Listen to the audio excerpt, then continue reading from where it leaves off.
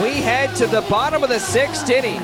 Chavez Young, Ryan Noda, and Brandon Grizzolonic due up at the top of the Lansing Lugnuts batting order, with the right-hander Elvin Rodriguez on the mound for the West Michigan Whitecaps, leading the Lugnuts 5-2 on Independence Day, July 4th.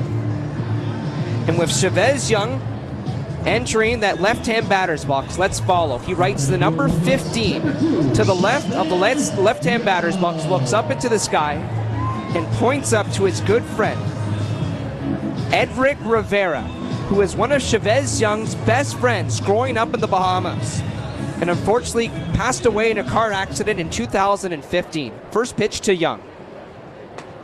At the letter, strike one. Went down to batting practice today and asked Chavez Young, why do you want write number 15 in the batter's box? And he said, it was for my great friend, Edric Rivera. The pitch.